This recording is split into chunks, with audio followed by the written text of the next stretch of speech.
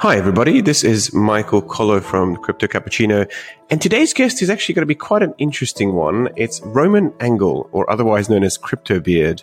He comes to us from Germany. And this conversation is very unusual. We really go off the track. We go and explore AI, ethics, technology, society. We bring it all back to blockchain and back again. It's really a wonderful journey and a really kind of a high-level exploratory one. So if you're into kind of the broader picture, the strategy, the philosophy of all of this stuff, you'll really like it. Hi, everybody. This is Michael Collo at Crypto Cappuccino.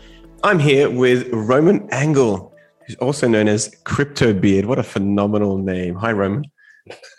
Hi.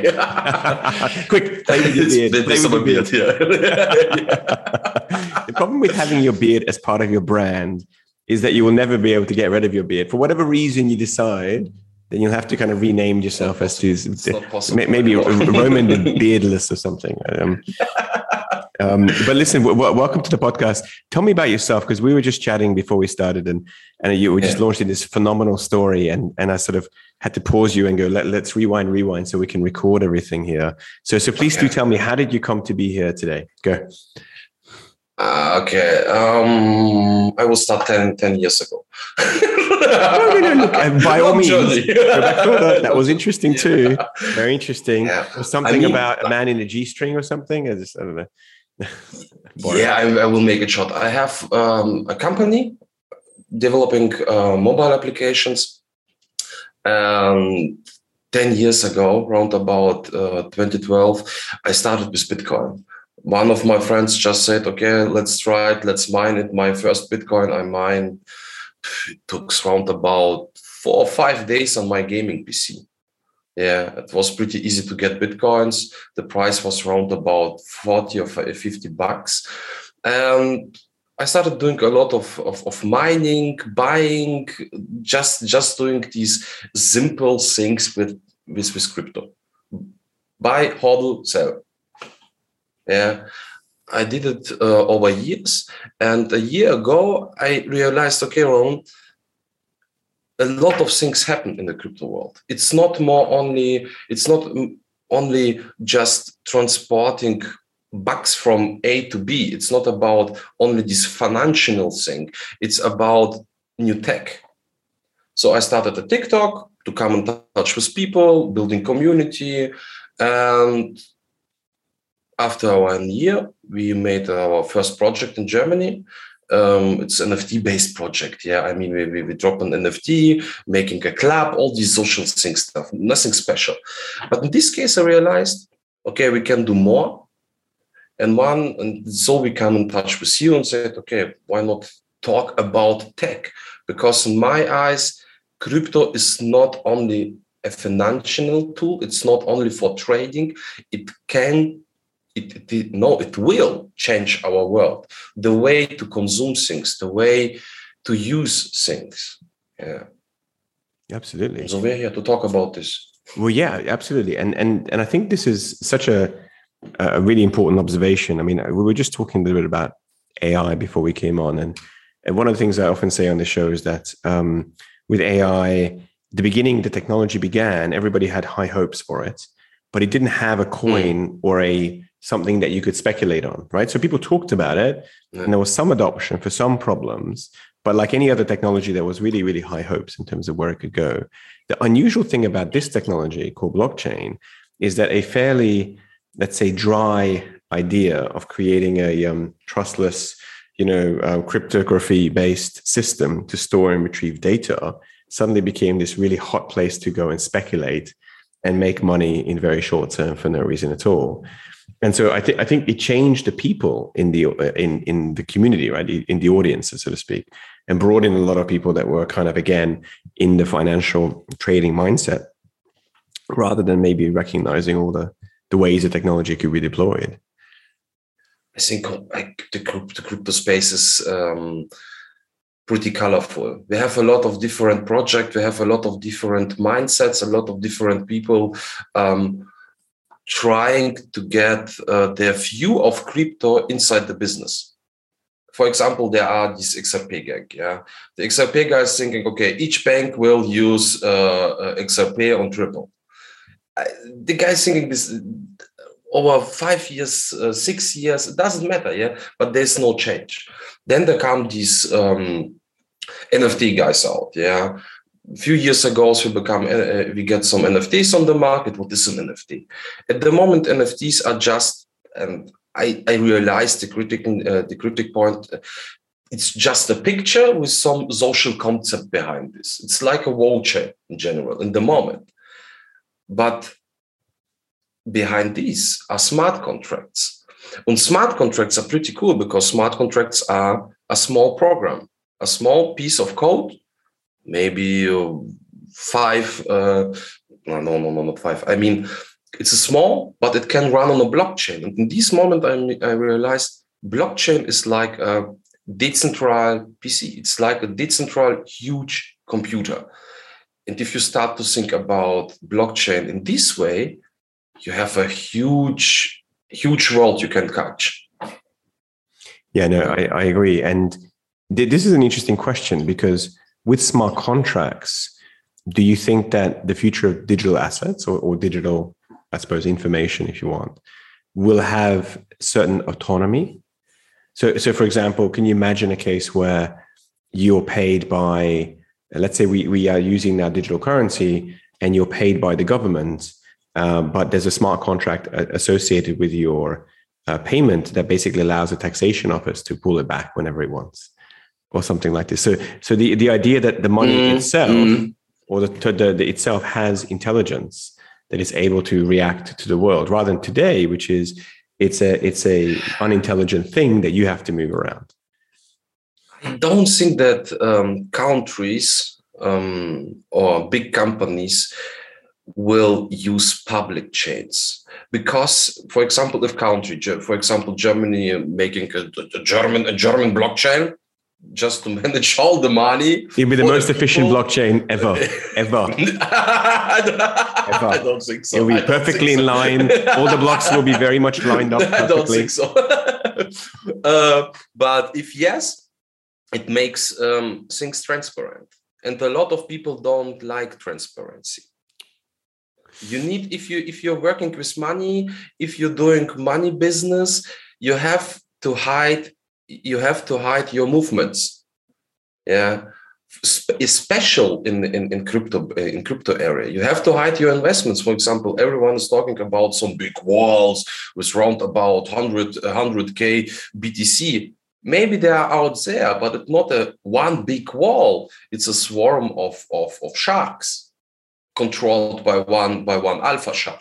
Sure. Something like this. And to make everything transparent in business, I think it will be not possible because tech doesn't change people. People adopt tech to make their life easier. That's a great point. And so I agree, but at the same time don't agree in the sense that only in the sense I agree with the point you're making, which is I think exactly sensible for what you're thinking about.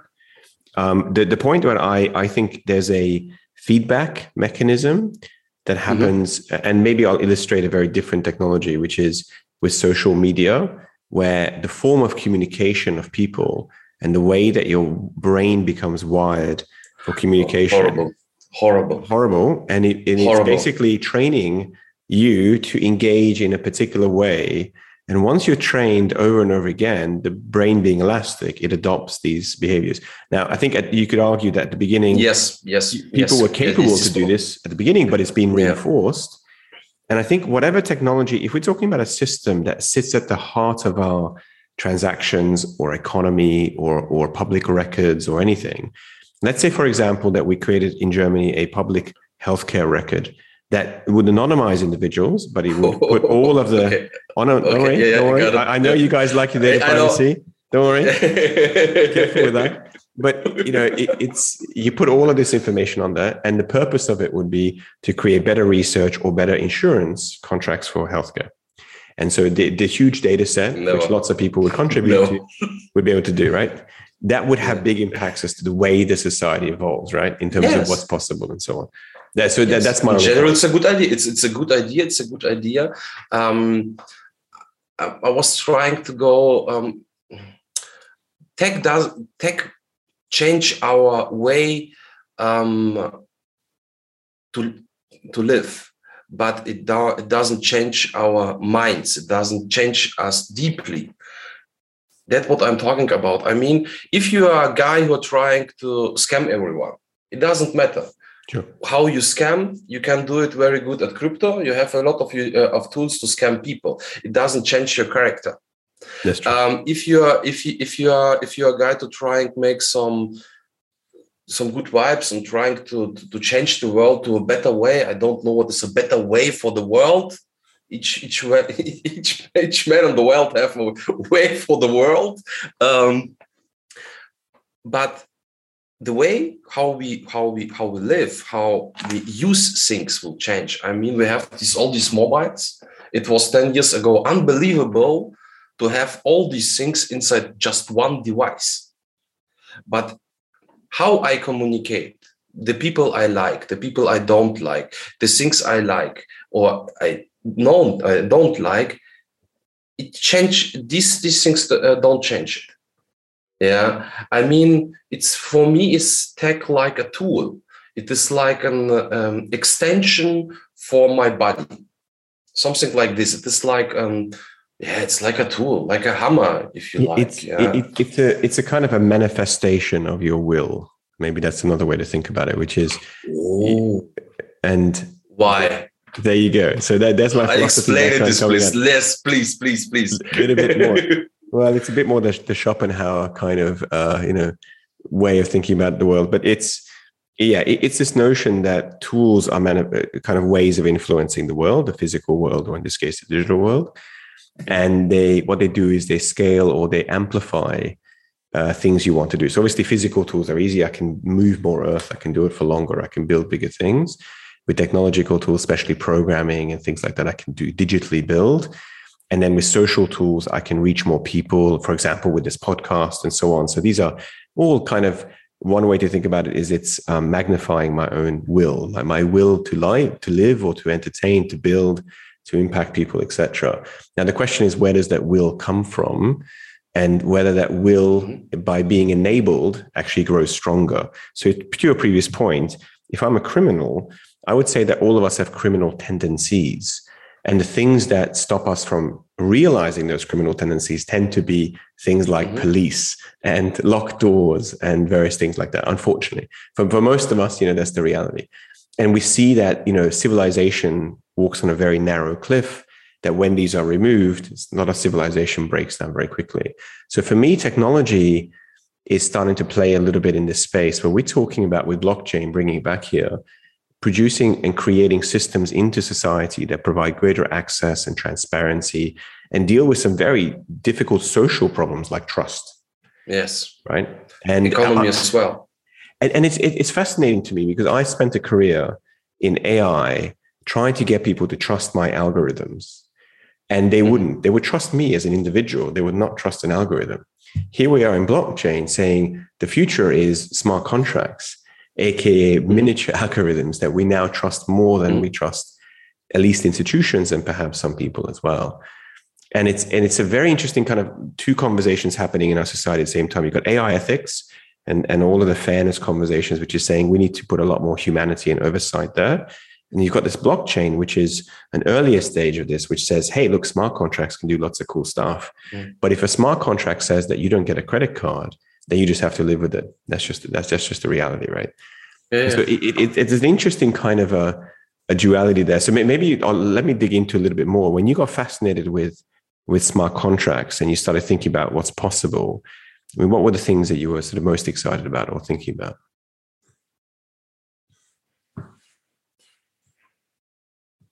The basics of a smart contract. I mean, all the software running at the moment, they run on Windows, Mac, or maybe some Oracle database, SAP, whatever. You have a central power control the system how things have to be developed and how the things have to be run. And a smart contract, it's like everywhere. If I'm deploying it on a chain, it's there. I can't delete it anymore. Yeah, there are some company chains like Solana. They can put it out. Yeah, or Binance. Binance can stop smart contract as well. But a fully decentralized chain, if you're putting a smart contract on it, it's there. You can't delete it anymore. You can activate it and you can stop it, but you can delete it. And in this moment, the smart contract is owned by all users. The software is owned by everyone and everyone can use it. And it is this concept I'd never seen before in my life. Yeah, for example, we're developing mobile apps for Apple. Yeah. We have our guidelines, how to do designs, how to develop, and all these things. Yeah, they're very restricted. And if Apple don't like my content, don't like my apps, don't like my work, they say, okay, go away, develop for Android or do some other things. On blockchains, it's not possible. If I'm developing a smart contract, put it on there, it's out. It's like to come in touch with IE is independent in this moment.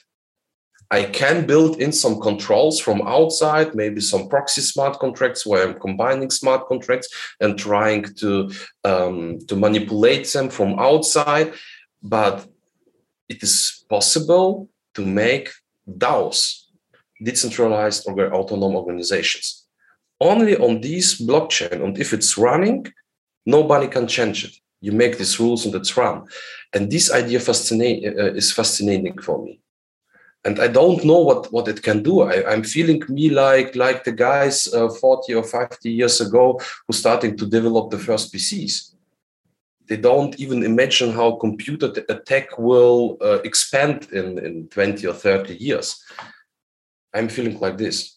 I don't know. I don't know how the future will look, but it's fascinating me. I agree. It's super exciting. It's a lot like being in 1992. I think that's been the most common year that people have looked at this stuff and thought about it. I think that's a super exciting thing. For me, DAOs are very, very interesting, especially for linear stuff. But what my mind starts to think about here is where you start to actually introduce smart contracts that are probabilistically acting. So it's no longer kind of prescriptive in terms of very linear type of methods. If every Monday pay this amount of money to this wallet, that kind of stuff. But it's now trying to understand the world and reacting to it. And I think there you start to get very interesting behaviors in terms of how that feeds into an economy or a system or a competition or whatever else. For example, you can, just one of our ideas we are working on will take a few months and we will finish it. Fully decentralized social media on a smart contract. Wow. The whole social media thing is on a smart contract. It's very basic. You will have a bunch of NFTs, and each user who owns an NFT can change the content of this NFT. Everything on smart contract. You can do it on your scanner, on Ether scan or BSC scan, doesn't matter, on all Solidity stuff. You connect your wallet to the scanner, connect your wallet to the blockchain, say, okay, this is my NFT, this is the URL to my picture or to my whatever, sign. And in this case, it is a social media. It's limited just to maybe 1,000 or 2,000 spots, but it's in another way to think social media, because after I'm deploying this smart contract on the blockchain, it's there. I can't update it anymore. I can't change it anymore. I can't manipulate it. I can build some tools for voting just to kick out content which is not funny. I mean, there are a lot of content out there which is not funny. It have to be kicked. But the smart contract and the user have to decide what have to be kicked. And it is possible. And after this, it is a running system. without a touch to me. It's living. It's like a little child. But I think it's a very interesting comment because, again, for many people like me, I've never been on the wrong end of a censorship email from YouTube or LinkedIn. Horrible.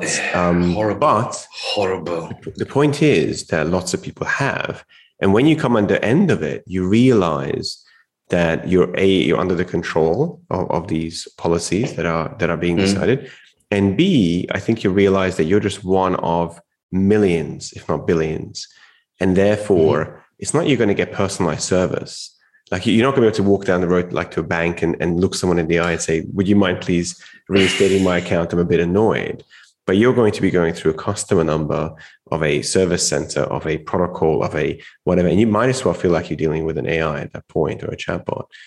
So I absolutely see, an argument for at least having a conversation on a society level about the right to use social media and whether that should actually be a citizen right rather, or a conditional citizen right versus a kind of privately controlled right. And I think it goes pretty deep. I think each government over the world, doesn't matter which government, have the patience to control their own folks. It's very important. For example, we have in Germany a kind of censorship as well. We call it hate speech. If you don't like something, you say it is hate speech. It will be banned. It will be banned from Twitter, Facebook, YouTube, from everywhere. And if the platforms don't ban this content, there will be get some restrictions. I mean, it's okay. I mean, each country do this, and it's okay. But if you have a digital world fully decentralized, and no one have a control about this, no one can turn off it. It's a free world with all the consequences. I mean, I was going to say freedom have a lot of consequences. Everyone like to be free, but it's a little bit hard. No. And it's funny because I can absolutely see the other side of that, exactly as you said with hate speech. But I, again, being a slightly optimist, I feel like there is a socially powered way of creating that kind of system. I mean, at the moment, ethics and so are really just fundamental mechanisms to keep societally coherent, right? And so we do have a community-based ideals as to what is acceptable, not acceptable.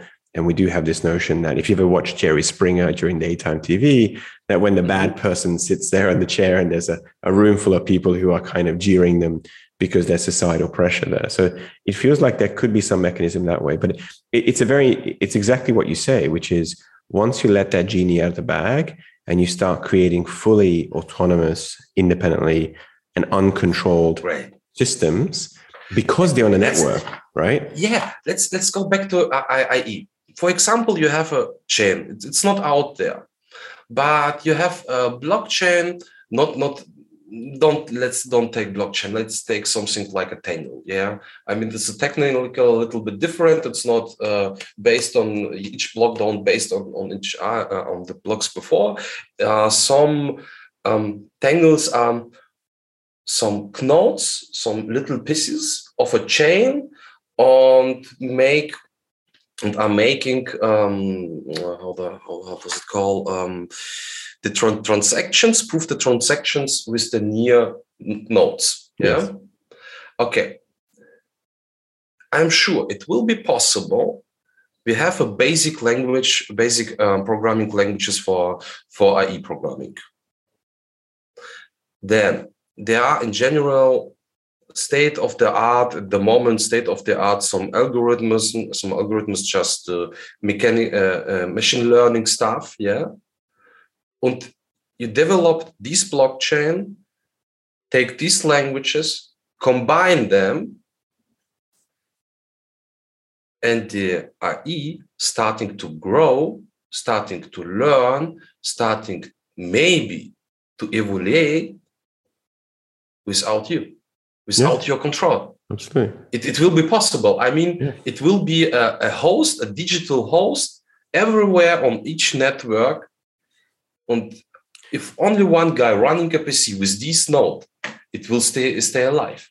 I think this fascinating me. It is fascinating, and it's also the thing that gives me goosebumps, because a lot of the sci-fi that we read is filled with, Skynet or whatever, going, we can't stop it, kids. But yeah, you can imagine if you took the just a simple chatbot and put it on, again, a blockchain to enable it to be completely free and gathering data. And the blockchain would be a news-based blockchain, for example. So let's say we have a blockchain for all news around the world. So that way, there's no limitations at all. You can't be censored, whatever. All news articles sit on this blockchain from all around the world. And essentially, this thing sits on there and just absorbs the NLP or understands the world or whatever, and is able to talk to people, et cetera, et cetera. What I find fascinating about all this, by the way, is that we're just talking about will, as we did before. When we, as human beings, we picture AI, we kind of picture a human being with the will to destroy others and to dominate and conquer, usually a man. And we imbue them with supernatural powers, right? Incredible intelligence, incredible access, incredible control. And then we're afraid of it because we are afraid of ourselves when we get too powerful. But it's an interesting point where if you were to put an algorithm that just wanted to talk to people, didn't have a will, didn't have a desire to live, to survive, to kill, to whatever, you put it on the blockchain, you might have the first, not quite sentient, but maybe mistakenly sentient, how the recent news article was, kind of ability to speak to anybody, anywhere in the world. You can log into this blockchain. But I think it's a little bit absolute view on this situation. I think developing an IE is a way to understand how we work, what humankind is, what this is about, what is a human. Yeah, I know we have all this body, we have all this mechanical stuff, but there is a heart, there's a soul, there's a mind, there are a lot of things. And we are trying to understand us itself and putting this knowledge on a PC, on a blockchain or a computer, whatever, and seeing what happens. And I think that is the problem. I think we are trying to making computers, to making AI like we are. We're trying to mirror our mind on a computer and saying it is intelligent, it is artificial intelligence or not. I think we have to get a new point of view in saying PCs or networks are another kind of intelligence. I mean, to go ahead with this idea, for example, in 100 years or 2000 years, whatever, we will get some aliens, some foreigners from out of space to our nice world. They're coming down, seeing a lot of funny people, and starting to communicate with us. And I'm pretty sure they will not communicate in the same way we are doing. They will have another biological system as we have. And to stay in this case, I think we have to understand, if it doesn't work like a human, it doesn't mean that it's not intelligent. It is not independent. I think we need a little break here and don't in this thinking. We need a break in this thinking and don't try to make everything like we are. Just to accept the other way. 100%. And I think that's why AI should really be talked as artificial human intelligence, because it's specifically replicating that. But okay, I think, but it goes back to this notion of what are we actually trying to do with all of this field? I mean, if I were to create for you a tiny molecular AI that would sit in your bloodstream and clean things up, and it would be intelligent, it could see patterns and it could do stuff. So in some process, it would be AI. We would be kind of excited, but not probably very excited by it. And that to me is because ultimately, if you remember the Hitchhiker's Guide to the Galaxy, we are, I think we're heading to an ideal case where we walk in front of a massive computer with a big booming voice, aka God, and we say, what's the purpose of my existence? And that intelligence goes, let me tell you the purpose of your existence. You're like, fantastic. 42. Exactly, 42. So it feels like this is not an exploration of what is intelligence or how we could even better our form of understanding of intelligence by thinking about networks, swarms, by thinking about all these different really interesting high dimensional ways of looking at the world and expanding the keyhole with which we look at through the world through these much greater systems, which I completely agree with you. That's much more exciting as a way to evolve our species and move forward our understanding of the world and the truth of our existence. But rather, I think this field of science today is a little bit more narrowly trying to create little companions for us to talk to us or to tell us we're okay or manipulate us into buying things or whatever that might end up as, which is the whole idea of this kind of little chatbots and usefulness. I mean, at the moment, if you think about it, the way we've even defined what we define as good enough for intelligence is a Turing test, which is, is it similar enough to a human?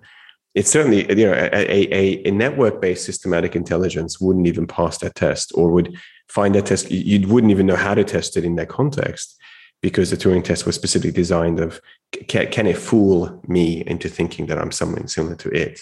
I know the Turing test, yeah. So go on, sorry. I know the Turing test. I mean, it's like a chatting, and you're chatting with a PC, and you don't even know that it's a PC.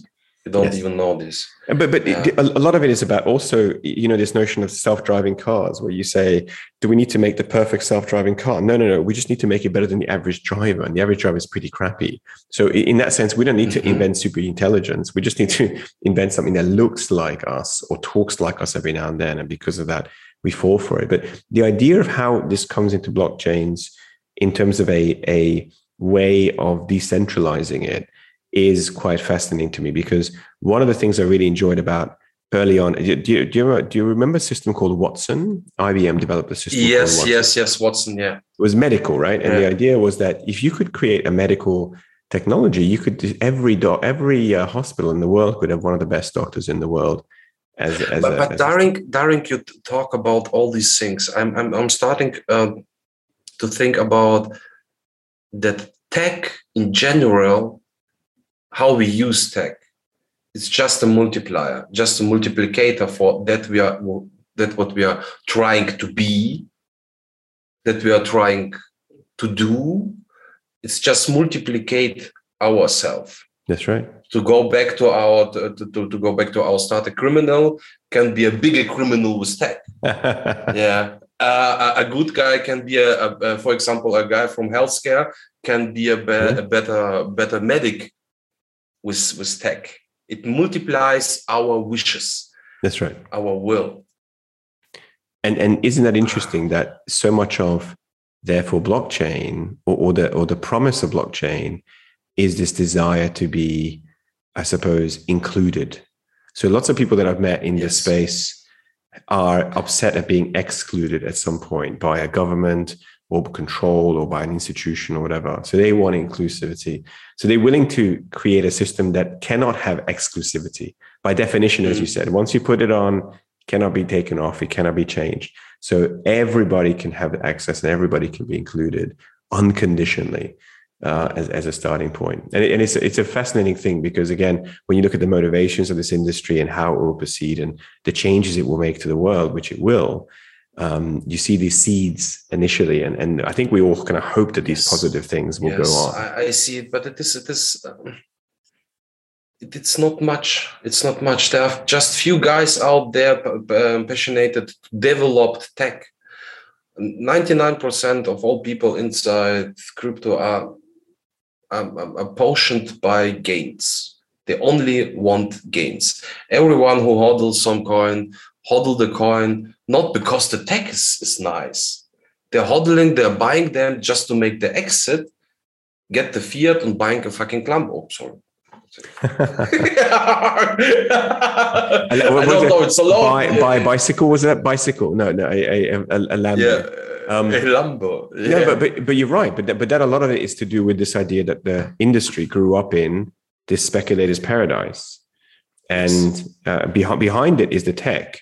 which is the blockchain tech, the DAOs, the smart contracts, the sophistication, this idea that we can reimagine a system like an economic system without the biases and without the exclusion, without the pyramid inequality that emerges from it. But then I think there's this kind of a realization as we build that system out, as we've had recently, is that it's not really ready. Possible. Yeah, people are not ready. The average man who's working from the morning to the evening, have child and wife, general humans don't need. Sorry to say it, they all of them talking about freedom, but they need government. They need the police. They need these safe spaces, and they need this trust in some things, in like euro, like dollar, or whatever. And I don't think that all these people will use crypto or will like to use crypto, because it is you have to care on that what you're doing. For example, the moment we have our MetaMask, if I'm signed the wrong smart contract, everything is away. All my spendings, everything is away. And there is nobody I can go to and say, oh, I make a mistake, can you book my money back? No, it's away. It's just the consequence for the freedom. If you make a choice, you have to care these consequences. And all these tools you're talking about, I think they will be still under control from people. Yeah. And this idea, just everything is decentralized and free, it will be there, but not a lot of people will touch it.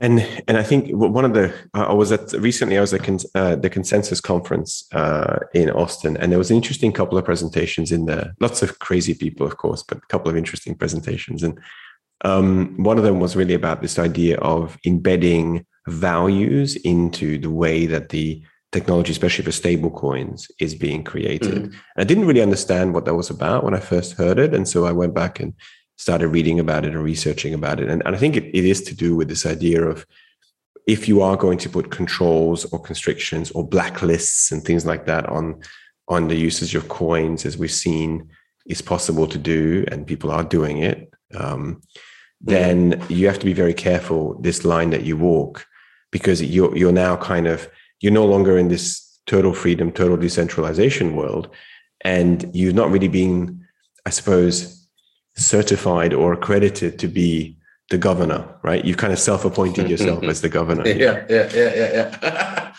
Yeah, but that is what about. I mean, people developing tech, people developing itself. But in general, there's a concept, I call it social Darwinism. Only the strongest and smartest survive.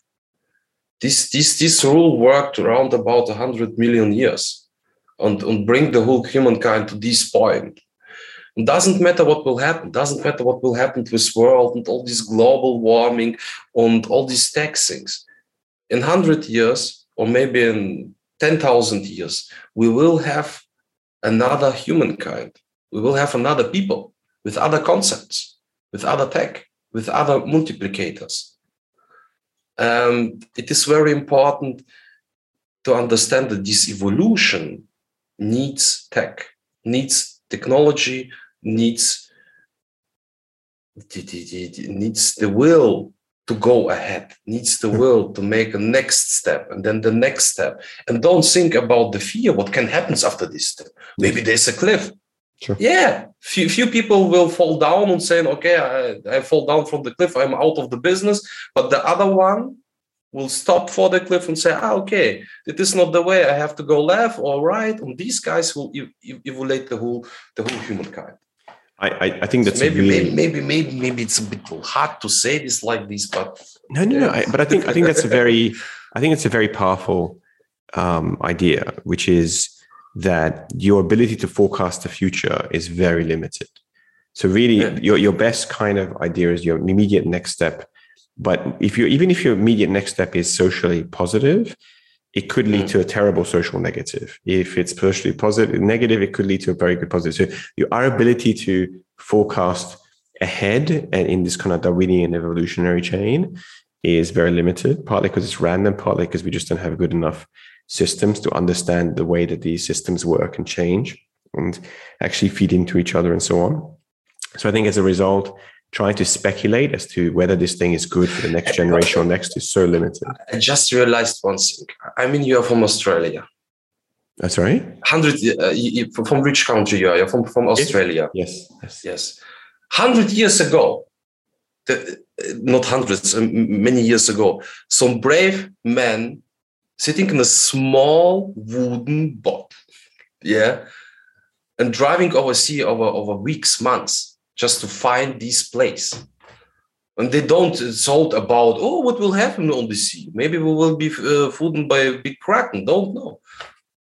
And I think this is all about. It is what kind man is, what is about to be. Go ahead, do it. Take the full risk. Take the full winnings. If you don't take it, another one will learn from your mistakes and bring the whole society forward. It's all about. And 100%. And I think this is where, again, I'd go even broader than that. I would say that the construct of morality or ethics or what is good or what is not good is something. Let's go.